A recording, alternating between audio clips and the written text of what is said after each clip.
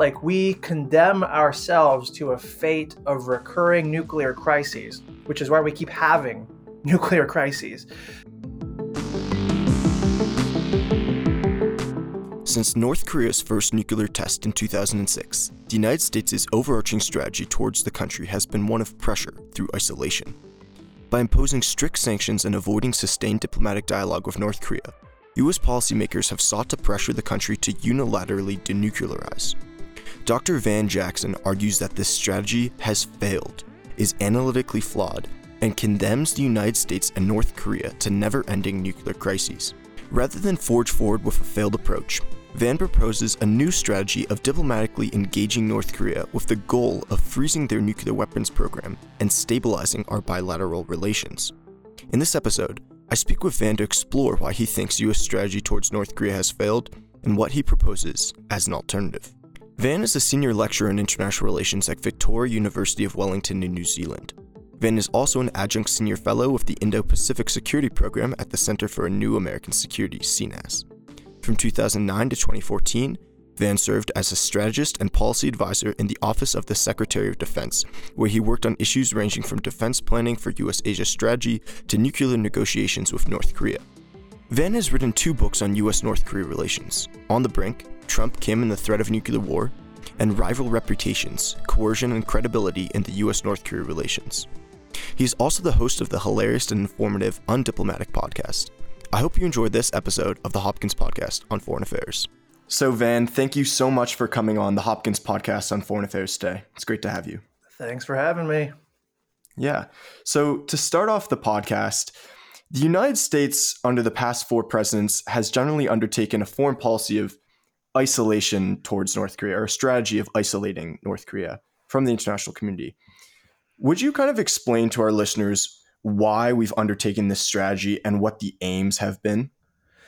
Yeah, I mean, so first of all, U.S. policymakers, I don't think that I've rarely heard them characterize their own North Korea approach as one of isolating North Korea or containing North Korea, but that's the effect of the decisions. That's the effect of the approach. So, like, to characterize it as an isolating strategy is probably more accurate than whatever like buzzwords or euphemism people might use to describe it. Because basically, the strategy toward North Korea for a long time now has been to cut it off from the diplomatic community, to not let it be a part of polite international society as a signal of opprobrium, right? As like, you chose nukes, so you don't get to be a part of the club in good standing international community. And the material, that's the symbolic part of isolating them, which I think they really feel. But the thing that they feel more and that is more material is, of course, the super stringent sanctions regime, right? More stringent than basically, any sanctions regime in the world except maybe Iran. And it is the act of cutting them off from all sources of funding and banking that might help their nuclear or missile or WMD programs. That's what really isolates them. And in the modern world, to cut a country off from the global political economy is really to isolate them in the most meaningful way imaginable. So that's basically been the broad approach. But if you were to ask, like, why we do it, that's where it starts to look really ridiculous, right? It's a weak theory of the case. The ultimate, pie in the sky goal here is, of course, denuclearization. Another way of framing that is to say, or a rephrasing of that that's more accurate, is to say unilateral disarmament of a much smaller adversary. And so we're going after this goal that is intrinsically fraught at best, realistically not possible. And our approach to doing it is to cut that country off, to force them to choose. The reason why that's a weak theory of the case is not just because it's like, okay, you pull this lever of isolating the country, and then you expect the outcome of denuclearization. Well, what's the causal logic that connects those things, right? And we don't have that causal logic. Step 1, pull lever. Step 2, 3, 4, 5, who knows? But step 6, surely it's denuclearization.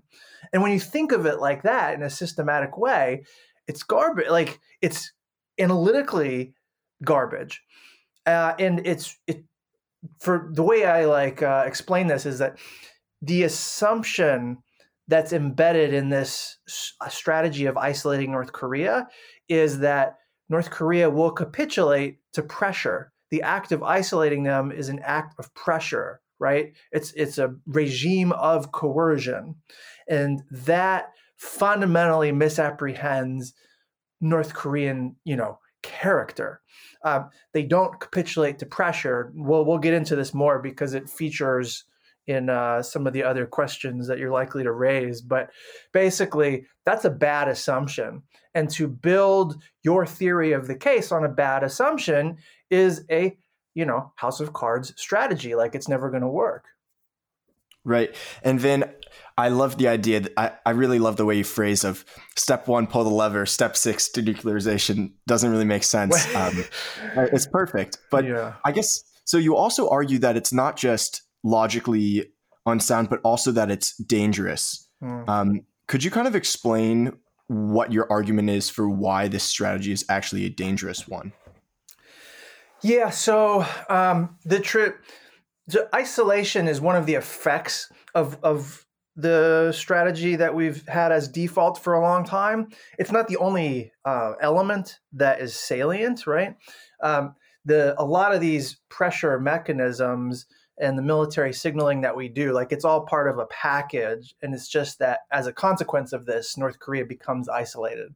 So that traditional strategy overall, the real risk is an increase in crisis instability that is otherwise avoidable. Like, we condemn ourselves to a fate of recurring nuclear crises, which is why we keep having nuclear crises.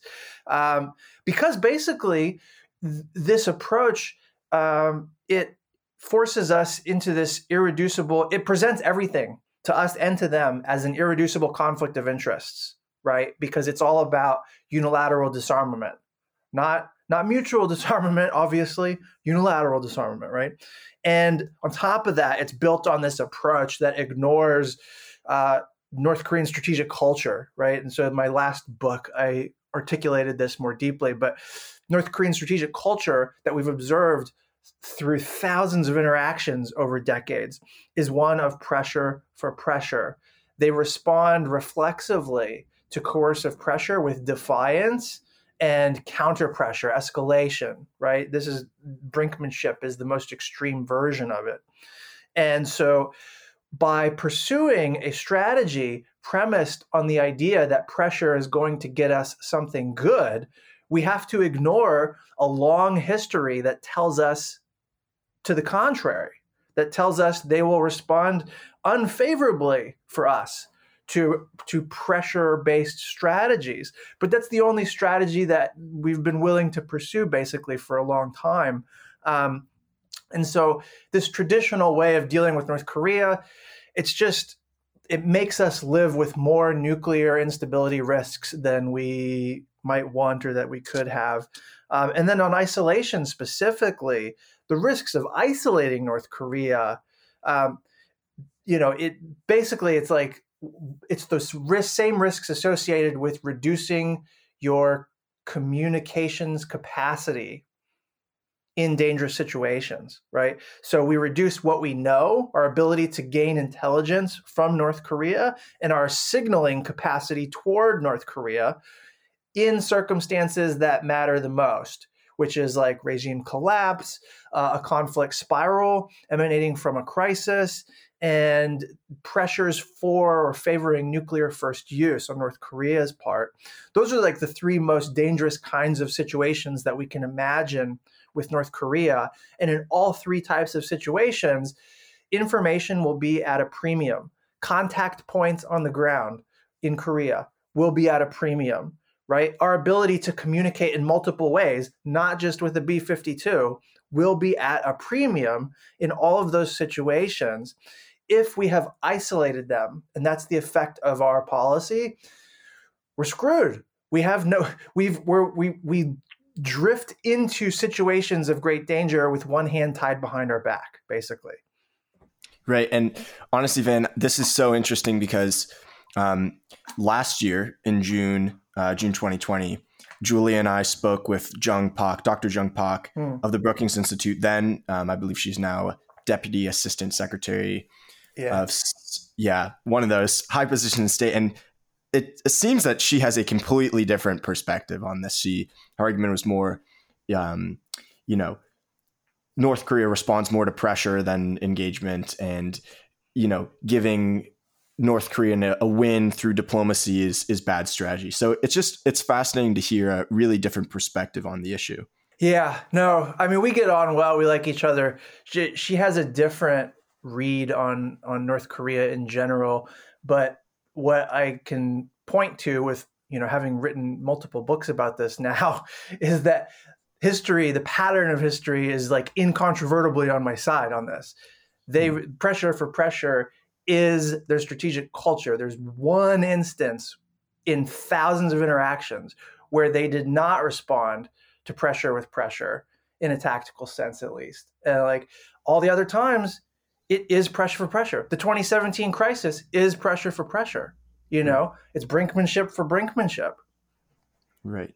And so, Van, you have written a series of articles that basically seeks to address this, one of which was your report for the U.S. Institute of Peace in September 2020, to basically have the United States' strategy is not to condemn us to the fate of nuclear crisis, which is great.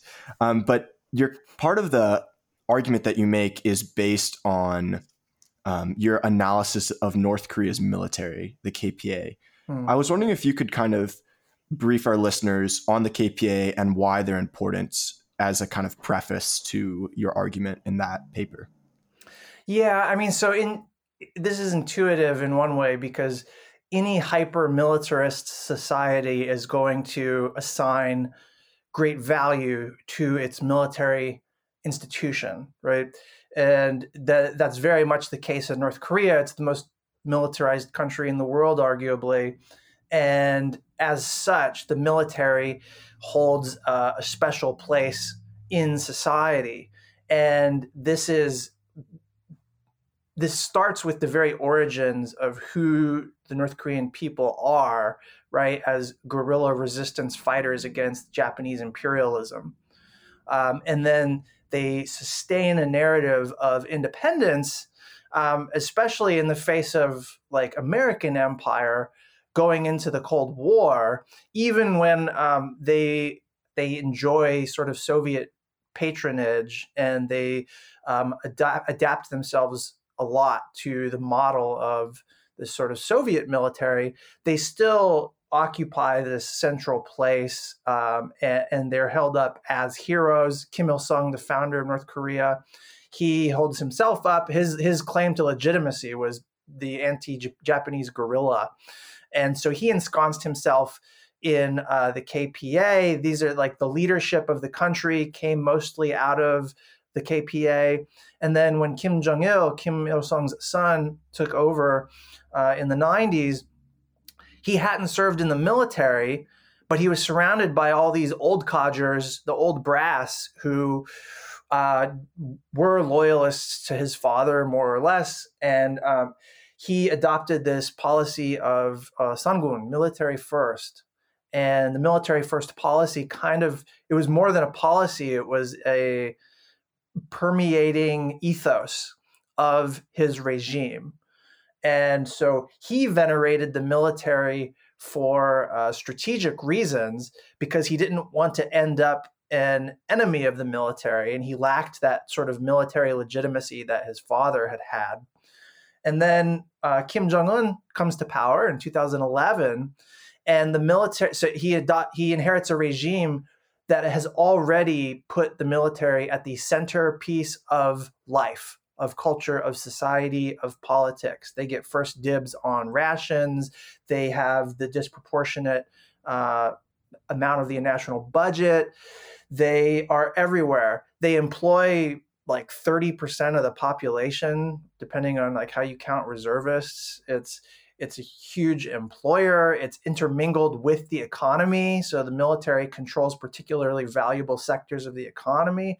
It's everything. Military first is still there, even as Kim Jong-un has tried to sort of personalize and civilianize the regime. So to think that you can interact with North Korea, but somehow avoid its military is just to reject the very nature of like what North Korea is politically and institutionally. Military first.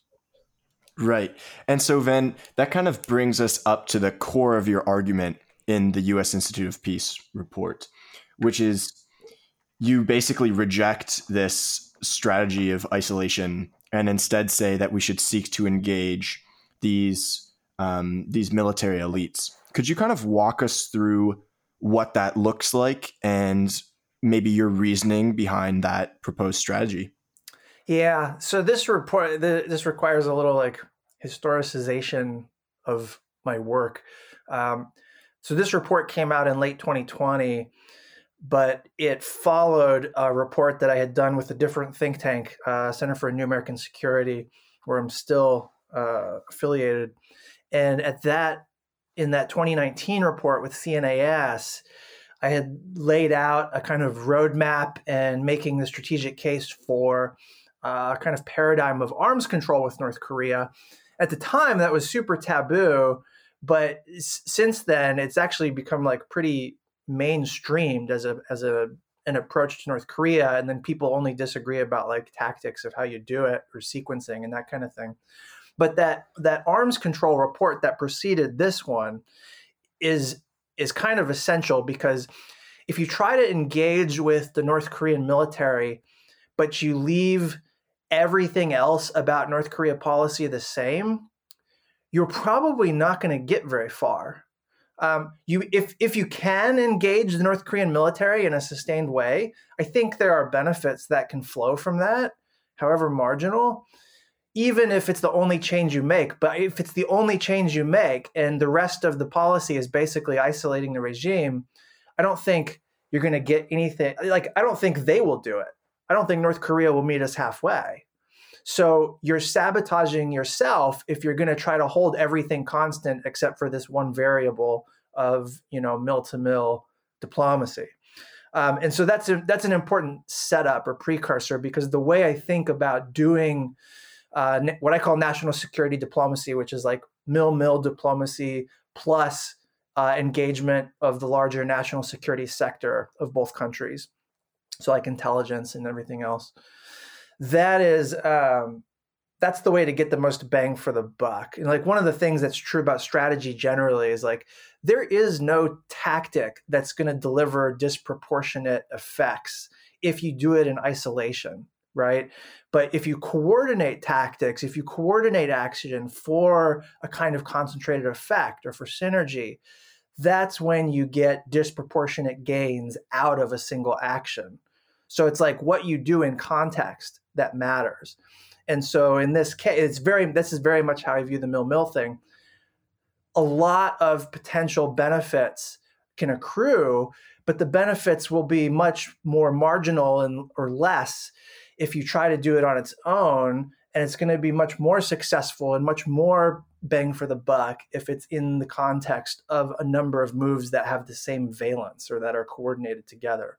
So, Van, I'm wondering if you could kind of, now that we know that these two reports build off of each other, could you walk us through the kind of actual process that you lay out in the U.S. Institute of Peace report of actual engagement? I think you had 3 phases. In the beginning, there has to be something that greases the skids. And so the way that's worked normally with North Korean negotiations is using the prisoners of war missing in action negotiations, which is viewed as a historical, sacred, kind of humanitarian gesture, even though it has kind of political signaling value. And so it's like a bureaucratic negotiation type thing, like high-level politicos are not involved in the negotiation of remains recovery from the Korean War, right? But it's this thing that shows that on some level we are willing to work together for a common purpose that is framed as apolitical, but just the fact that we're doing it is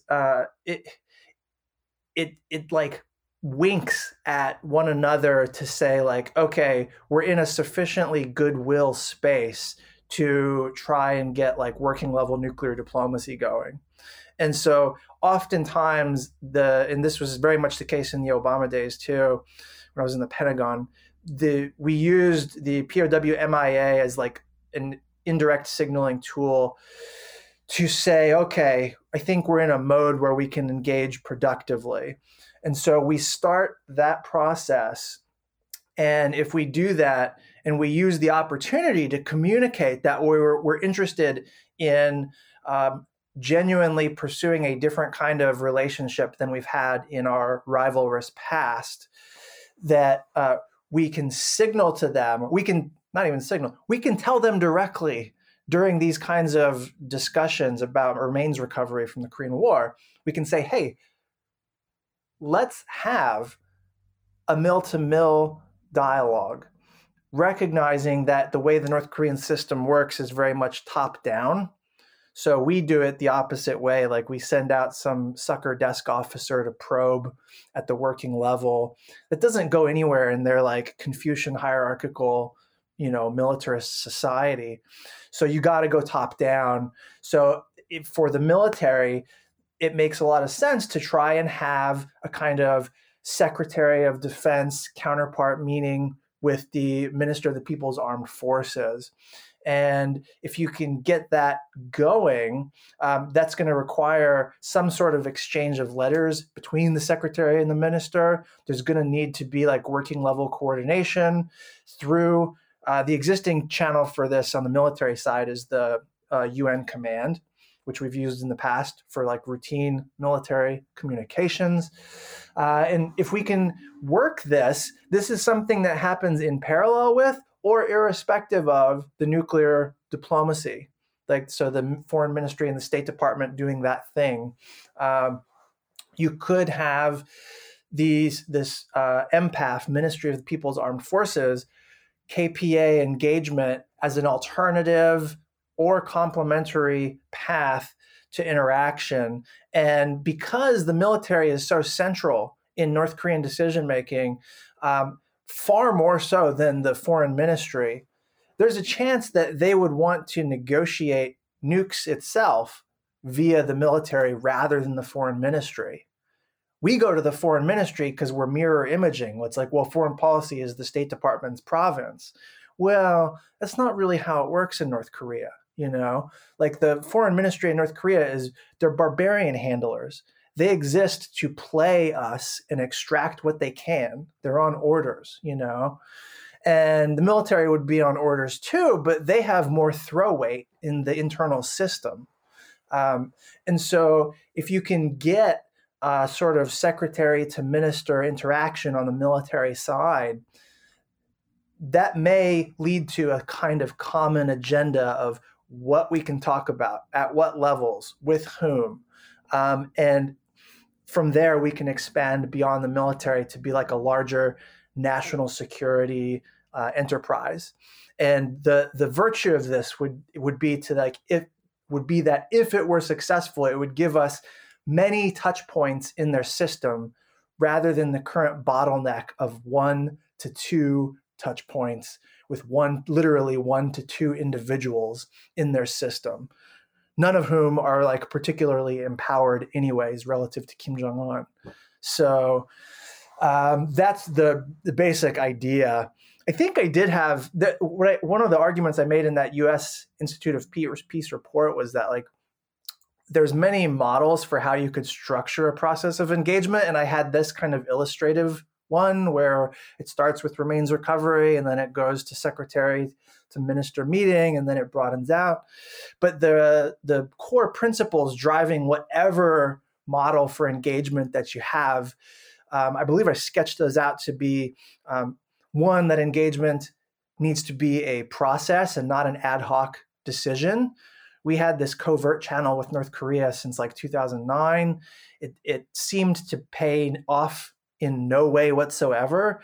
But one of the reasons for that looks like, because I'm not talking out of school here, this is public information, by the way, but it looks like we were only approaching North Korea for one-off meetings as desperation moves. Like the exigencies of the moment were sort of forcing our hand. And so we would reach out in a moment of extreme need. And that's a really dumb way to engage, because like, why are they going to even grant us a meeting, let alone grant us our request? So don't reach out as an ad hoc thing, create a process. Expect that you're trying to create the habit of interaction, right? It's got to be top down. I said that. It needs to be institutionalized, as in depoliticized as much as possible, because one of the things that we've seen with like U.S.-China mill is that China manipulates the mill interactions as like a signaling tool. And there's pros and cons for that, actually. But it means that the mill interactions themselves, the relationship is brittle. So to the extent that you can like genuinely create those habits of interaction, depoliticize it, that's how you can start getting some of the sort of advantages from it. And then it needs to be broad. So it needs to be not choke points, not bottlenecks. It needs to be broader than narrowly KPA and DoD itself. It needs to be like larger stakeholders, broader stakeholders in both systems. And so then, to kind of recap or summarize where we are in our conversation right now, feel free to jump in if I get anything wrong. But to kind of summarize, we've said that the U.S. has taken this policy of isolating North Korea for pretty much as long as it has a policy towards North Korea. And you are basically arguing that it condemns us to nuclear crises because it skips the steps of in between pressure and actual denuclearization. And then you say, okay, if you look at North Korea, the kind of power brokers that are important are the military in part, and we should create this process of engagement with these military elites and kind of eventually move towards the kind of institutionalization of this through national security diplomacy, with the goal of addressing the nuclear issue as well through this risk realism arms control approach. Is that a kind of good summary of what we've talked about so far? Yeah, I think so. And like, I don't want to throw shade at Jung Pak at all. Like, don't misread this, but of course. If you had her view of North Korea, then the recurring crises and the failure of U.S.-North Korea policy for 30 years would be utterly inexplicable, except to caricature and say North Korea is evil and that's why. Like, North Korea is the root of all evil. That's the only way that you can square the circle for like explaining reality. Otherwise, you're left with just lots of puzzles and lots of mysteriously failed policies. Like one of the reasons why this whole arms control angle that I've been promoting has gotten traction among like free-thinking humans is because it's built on an analysis that's realistic, that actually accounts for, it tells a story that's accurate about how we got to now.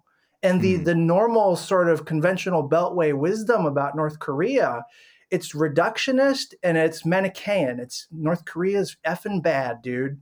And that's crap, you know?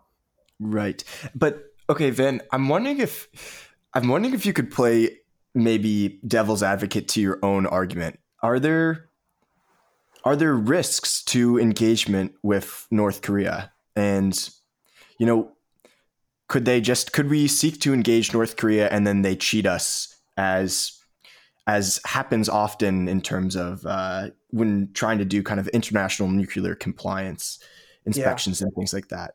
Yeah. What are the downsides? No, great question.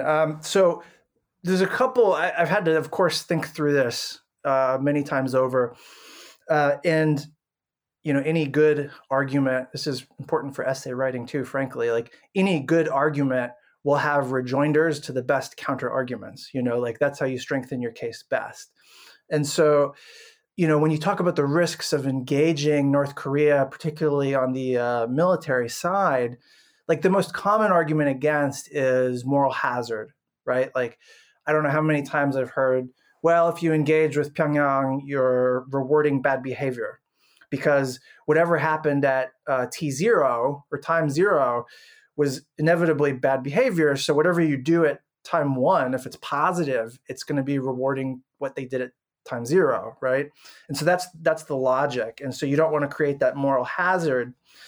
And there's many things wrong with that view, I think.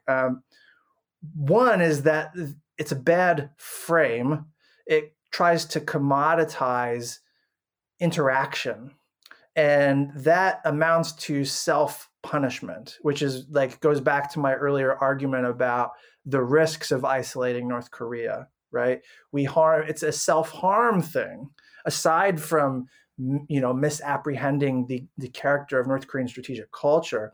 But the bigger thing now, there used to be an argument. So I'm arguing that the frame is bad on moral hazard arguments, but that was something you could debate in the past.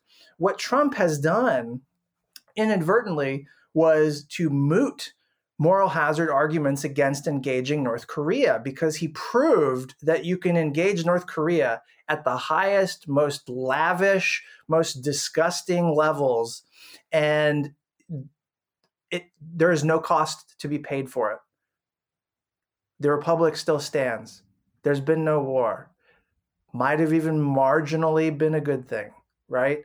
And I've been very critical of the whole year of summits and all that in the past. But Trump's interactions with North Korea proved or invalidated the moral hazard argument. And that was the most powerful critique against North Korean engagement in the past. So he showed that's well, there's no harm in this. And no matter how much you engage North Korea, it's not going to be more gratuitous than what Trump did. That's crazy. There is an argument that North Korea would, deceive us in some way. And there's two ways of reading that kind of argument. One is that they would deceive us strategically in terms of what their actual sort of nuclear strategy is or what their nuclear posture is. And that's why it's important to understand their basic strategy is brinkmanship. If you're thinking about this in a nuclear posture sense, like the Vipin-Narang stuff, their default nuclear posture is asymmetric escalation. So it's you use nukes first in order to compensate for conventional military inferiority, and you hope to extract coercive value from that, right? So you use a little bit early, so you don't have to use a lot later. And also, if you really go to the mats, everybody loses, and you lose the most. So asymmetric escalation is kind of their default posture. That's also the most dangerous posture of the various nuclear postures, and it is it resonates because North Korea doesn't think in terms of a typology. They just do what they do. And what they do and what they understand works is brinkmanship. And a brinkmanship strategy has to appear to be true at all times. So they would not want to deceive us about their willingness to go nuclear in a war anytime, anywhere. And so their starting point is so extreme and so maximal when it comes to their nuclear strategy. They don't want to deceive us into us thinking that they are more restrained, right? Because that relaxes us. And a brinkmanship strategy requires us to be on alert and worried. And so in the nuclear strategy realm, they don't want to deceive us like that, right? But then on the diplomatic side, there is an argument that North Korea will deceive us in the sense that they will break promises toward denuclearization or whatever. And that actually may be true. I think that there's something to that. But we have to try in order to find out. And the thing that is definitely true is that a broken diplomatic promise where they pocket some concession of ours is not strategically costly to us. And this is the thing that I feel like the Beltway is most warped about. We don't take deep diplomatic risks, but we take almost unlimited military risks. And like, why, in what world does that even make sense? Like the idea that we were to give sanctions relief or something to North Korea, and then that ultimately they don't reciprocate by fulfilling a promise that they made to us, let's say, about closing down a nuclear reactor or something. Okay, how much worse off are we than we were before we gave the sanctions relief? Did we buy stability in the meantime? Did we falsify a particular theory of action for North Korea? Like, have we clarified our own options in the process? Yeah. So like the whole broken promises angle on North Korean deception is kind of BS. Or it doesn't weigh risks in a rational way. We shouldn't be willing to take more military risks than we would be diplomatic risks. So yeah, like those are the major risks of engaging, and I don't think they hold up as critiques. Yeah, then last thing, because we're kind of pushing where we normally like to keep our time for our podcast, but so I guess maybe a listener might think to themselves, didn't President Trump try engagement with North Korea? Wasn't that the whole purpose of the two summits that they held? And it didn't get us anything, but we did kind of recognize Kim Jong-un on the international stage. How is that kind of different from what you're proposing? So this is why it's important to sequence the arguments, mil following arms control, right?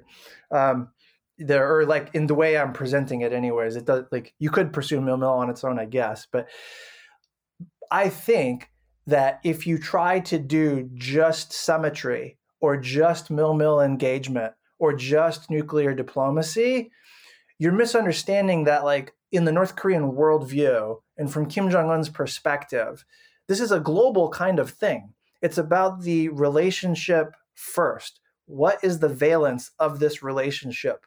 Oh, we're enemies? Well, that's everything I need to know. That means I need to be willing to annihilate myself in order to get my way. I need to take from you in order to give to me at all times. Why? Because you are my enemy, bro. And that's everything. There can be no trust between enemies, right? And so if you try to have personal diplomacy or mil diplomacy or whatever, and you're holding everything else in North Korea policy constant, you are sabotaging the engagement itself. The engagement itself works only through coordinated action, only through other visible signals that lend credibility to your communication of a willingness to negotiate in good faith, to do things in a different way than in the past, to signal credibly that we are different, we understand the situation is different. We're not suckers, but we are willing to do things very differently in the past, and we're willing to prove it. How? By doing a lot of stuff that we're not willing to normally look at, ranging from sanctions relief to military exercises to executive orders restraining nuclear deployments, right? I think I said sanctions relief already. There's just so much that mil, which we've never opened up with North Korea. We do all this together, and the sum becomes more than the sum becomes more than the whole of its parts. I can't remember what the phrase is, but it's something about more than the sum of the parts. Yes, I think you got it right, Van. So I just want to thank you so much for chatting with me today. It's been fantastic, and I'm sure our listeners will really appreciate the kind of change in pace and, you know, differing opinions that you've presented today. So really thank you for coming on. Yeah, no, thanks for having me on, man. Thank you very much for listening to this episode of the Hopkins Podcast on Foreign Affairs. We hope you enjoyed it. We would like to say thank you to the International Studies Program at Johns Hopkins University and the SNF Agora Institute at Johns Hopkins University for making this episode possible. Remember to follow us on social media at Hopkins POFA on Twitter, Instagram, and Facebook for the latest and greatest of Hopkins POFA content. Hit follow on Spotify, subscribe on iTunes, and leave a rating. We'll see you next time.